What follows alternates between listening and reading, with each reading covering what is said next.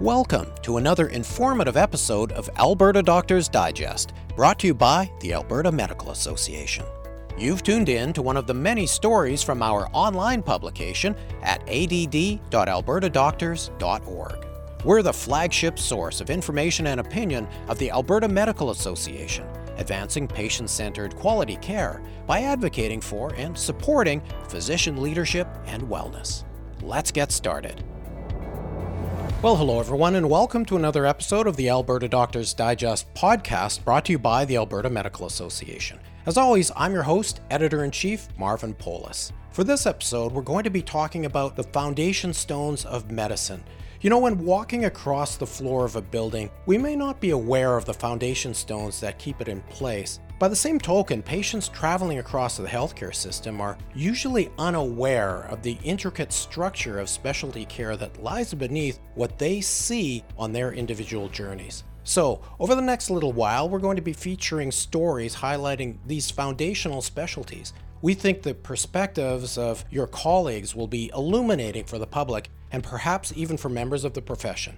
So for this episode, we're going to start with general surgery, and joining me from Lethbridge is Dr. Tony Gomes. Dr. Gomes, tell me what you do. Well, I'm a general surgeon down here in Lethbridge. I practice a wide range of types of surgery and trauma care and inpatient care as well as outpatient care. So tell our audience what that means for you and for your patients on a day-to-day basis. Well, I think we look after many groups of patients, but patients generally know that we are there for them, and our job is to make sure that their surgical journey is as painless and straightforward as possible. But we cross a lot of boundaries. We do a lot of emergency surgery, we do a lot of cancer surgery, and we also do a lot of trauma surgery. So I guess they should just know that we're always available. And speaking of trauma surgery, I understand that there's a special role that general surgeons play in Alberta's hospitals with respect to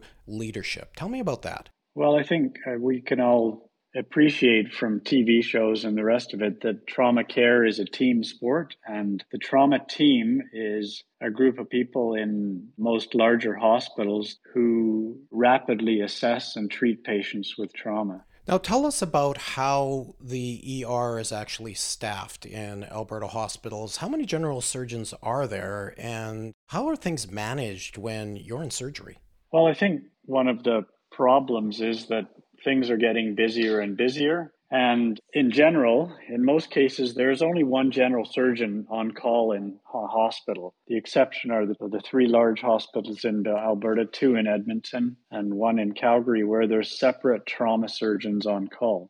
So staffing is always an issue, and team-based care is part of general surgery as well. The surgeon needs other physicians to work with them to provide that sort of care in a seamless fashion. So if the surgeon's upstairs operating, then either a resident or a clinical assistant needs to be available to assess and triage and start treating the people in emergency who need stabilization and preparation for the operating room. So it's not just about the general surgeons, but the surgical team. I can see how you must be a very busy person. Well, especially on call, general surgeons are very busy. I mean, a lot of our work happens in the evening and through the night, and it's quite rare that we get to see something and can put it off till the next day or plan to do it electively. And I'm guessing that you don't need to wait very long for your next patient to come in the door. Well, I think all of our hospitals are extremely busy, and the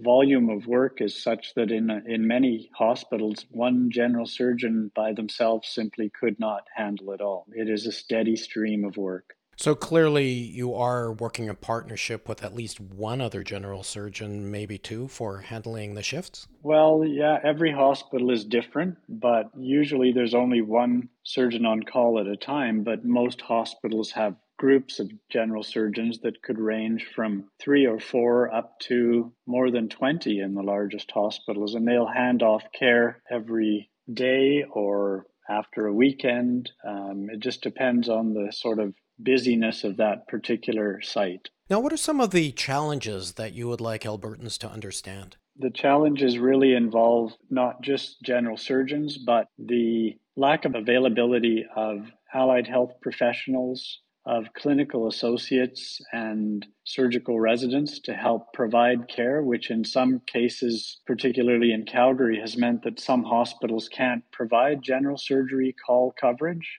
Patients also have to understand, I think, that it's not the general surgeons who are unwilling to do their surgery electively soon. The wait lists are almost entirely a result of the lack of availability of operating room time or hospital beds. It's not general surgeons who just want to do daytime work or a couple of OR days a month. It's actually the case that if there were more time available, we would be quite happy to work more. The shortage isn't really our staff of general surgeons. It's the shortage of staff that support us, run our operating rooms, look after our patients in hospital beds. That's making a big difference and slowing things down. So is this an issue for you across the province? Yes. Every site has significant challenges with keeping up with the volume of work, particularly elective work that we are referred, and it's a chronic problem in every site. Now let's talk about some of the positives. What are some of the things that you would say to young professionals who are considering entering the field of general surgery? Well, I think you have to be aware that it's a fairly demanding specialty, but things are changing significantly. Surgical groups are getting bigger. There's better planning regarding physician availability and better planning regarding lifestyle issues and time off. So most surgical groups have done something to increase their numbers or provide a better work environment and away from work environment for their members. Because in the end, it's very hard to recruit people to a specialty where they constantly feel beaten on by the volume of work. So we just have to find a way to make it better for the people we recruit. Understood. Tony, any final thoughts?